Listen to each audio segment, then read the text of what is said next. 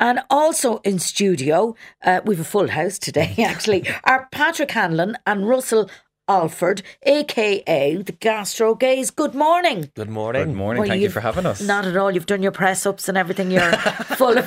Oh, yeah. You're full of energy. Very much Just so. about had a tea and a coffee, so a great start. Both, you mean. Well, listen, you are authors of a cookbook, Hot Fat. Mm-hmm. You are restaurant critics for the Sunday Times. Big congratulations, by the way, on your nomination for an award at the Irish Food Writing Awards, which are on, is it next Thursday? Next Thursday, yes. Yeah, in the RDS.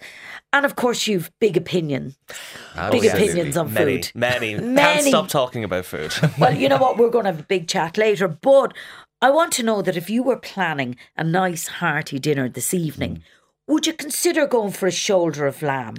And what makes Irish lamb so delicious? I think we would definitely, it is probably our favourite meat, I would say. It just has so much flavour. I think Irish lamb stands apart because of that sweet kind of herbal flavour. A thing I do for a slow cooked shoulder is I use dried seaweed and I cover the entire thing, and it adds that extra salty seasoning as it cooks. It cooks into the lamb, it seasons it. It's absolutely spectacular.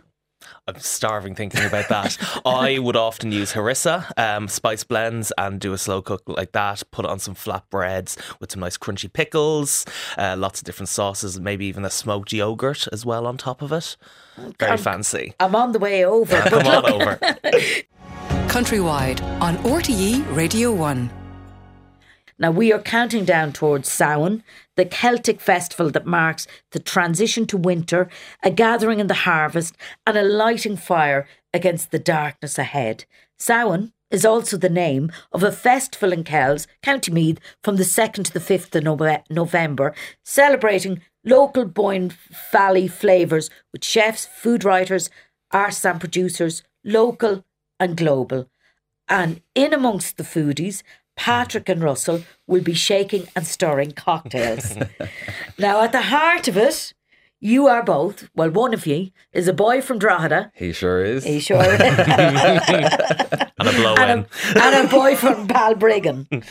And the Boyne Valley is just on your backyard. Now, a place with the very best food producers, in your opinion. Yes. Because I can hear them texting in from Cork, New York, Gertrude, Maureen Tully up in Connemara. She'll be giving out stints. Absolutely. But I'm saying Boyne Valley. Why are we saying that? It's an incredibly small area. It's a small concentration in the east of the country, but it punches above its weight in terms of the producers, the farmers, the artisans. It really, really is a close-knit community around Louth, around Meath, and it really has some of Ireland's best vegetables, cheese, brewers, seafood. It's incredible, and it's a joy to see the area that I grew up in flourish. As growing up, the food credentials of the region weren't really in the collective consciousness, and to see it now thrive as a leading area of the country is amazing. Yeah, we're very... No. And I'll hear nothing against it. Absolutely. Like, we're very proud to be living in that area, and there's so many amazing producers right from the sea. You've got your Carlingford oysters, as you mentioned, Drummond House, garlic just there as well, Ballymckenny potatoes, which are, you know, leagues above the standard potatoes that you'd get in any supermarket. You got the cheeses, Boyne Valley Blue, if you've ever had it, or the Bawn. It's a beautiful goat's cheese that we are obsessed with. There's so many great producers around the area. Yeah, but here's the question. What does it matter that it's produced locally? I mean, you know, people say, oh, it tastes lovely, but well, what does it matter?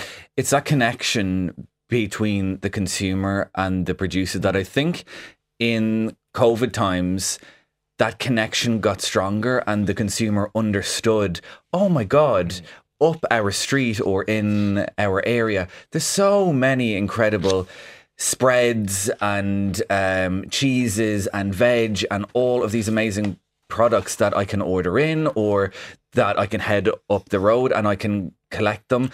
And I think that strengthened the awareness of it's so important to support the producers in your area and to understand the landscape. And by you supporting local, it helps the local community, the local economy. It keeps the money in the locality. And like, to me, that is just a win-win. And then when we look at it from a lot of our perspective as restaurant critics as well, nothing demonstrates the local area better than supporting local producers. We can all see on various menus in not places that don't focus necessarily on supporting local. It's just the generic ingredients that could be from anywhere in the world. Yeah, but is a potato not a potato? Never. Have I asked that? Is that never. It's all about flavour. It's all about variety. Like we talk about the Ballymackenny potatoes. But the standards are so high nowadays, even in the mass-produced potatoes and cheeses. You have a delicious melting Mont d'Or cheese, which, you know, is not from the Boyne Valley or from Ireland. It's from France. It's stunning. It's the time of year of it. It's only available between October and April. We had one the other night and it was fantastic. Have it with the Ballymackenny pink fir apple potatoes and it's the most amazing sensation you'll ever have in your life. I can guarantee it. It's a beautiful experience. But I think especially when you look at menus, there's one thing we always are on the lookout. Where is the food coming from? And if it's local, it's worth its weight in gold in our opinion, just because of that. Especially for tourism as well, when you think about it in that kind of way. If a visitor is coming from England or America and they're able to know that even the salad leaves, even the cheese, even the oil that's used or the butter is from a farm down the road, wonderful. It's great. The amazing thing that, you know, just leaps out from both of you is you can tell how passionate you are about food, about talking about it, about the minute details. And you're now restaurant reviewers for the Sunday Times for the last year. Tell me, how did you get into that? And what does it feel like? Is it easy to criticise? What are you looking for? I think our approach to our column over the past year has been, in the past, critic has been kind of code word for entertainment. So trying to kind of stoke the fire, get a reaction, trying to be a bit over the top and hypercritical. And that is valid. But in terms of our approach, it has been, here's a column every week that offers us the opportunity to shine a spotlight. And it isn't just the things that are on the plate, it's the story. Who are the owners? Is there a specific approach here? Is there a specific niche? And it offers us the opportunity to storytell and, of course, absolutely spot any flaws or any issues or any errors. But I think to us, it's a privilege to be able to shine a light in a constructive way, in a positive way, and also to shine the light outside of the capital, because Ireland has so much happening across the entire island. So we have tried our best over the past year to spread the inclusions across the entire country. And I think we've covered almost half of the counties. You should see the spreadsheets we have at home being like, we haven't visited this county. Where are we going? It's you know, it is. You know, what fun. But I can just imagine if I was a chef or I was working the tables or whatever, and the pair of you walked in, I went, oh no. Yes, that's the face we get. Is it? Yes. It does happen from time to time, you know, yes. Can you imagine causing this kind of panic through the kitchen? Yeah. You kind of enjoyed that, do you? Just a little The bit. thing is, like, as we cross the door, there is always that experience of, oh God. Do you let them know you're coming? No, Okay. Never. It's actually quite interesting because we've come from the digital world in particular. We started as a blog 13 years ago, I think. We're together around the same amount of time, so I probably should remember which one it is. Typical, eh? Domestic. I know, on the radio and all. But when we started out in the digital world, and there's a lot of preconceptions about the digital world, and a lot of people assume that we go ahead and say, hi, we're coming to your restaurant to review it. It's not like that. It is like a secret operation. There's names, there's code words, we wear wigs. This is a wig right now even. And we are as anonymous as absolute possible. Okay. But, you know, when these two mugs walk in, you know, quite distinct looking here and there, glasses. I've always thought I'd love to have a friend who was a restaurant critic, and I wouldn't even, I'd just go along for the dinner. Us both now. Exactly. Oh, so, yes, exactly. Our friends do love them. We're like, do you want to go out for dinner? Yay. But you mentioned there 13 years. So was it hashtag Gastro Gays that kind of lit up your whole new careers that you have now? How did it all happen? Just take me back to how you met and all of that. Fado. So we met back in DCU. Patrick was studying journalism. I was studying contemporary culture and society, both mixed in similar circles within the kind of media societies, a year ahead of me. And we just met, hit it off, and then hit it off or hit it off? I think off, just off at the time, and then there's this weird period of about 2 years where we didn't have hashtag or at Gastro Gays or anything, so we wonder what we ever talked about, but we were obsessed with food, and as time moved on, Patrick got a job right here at RTE writing about food. In another way, I was working in a supermarket, absorbed by food in every way.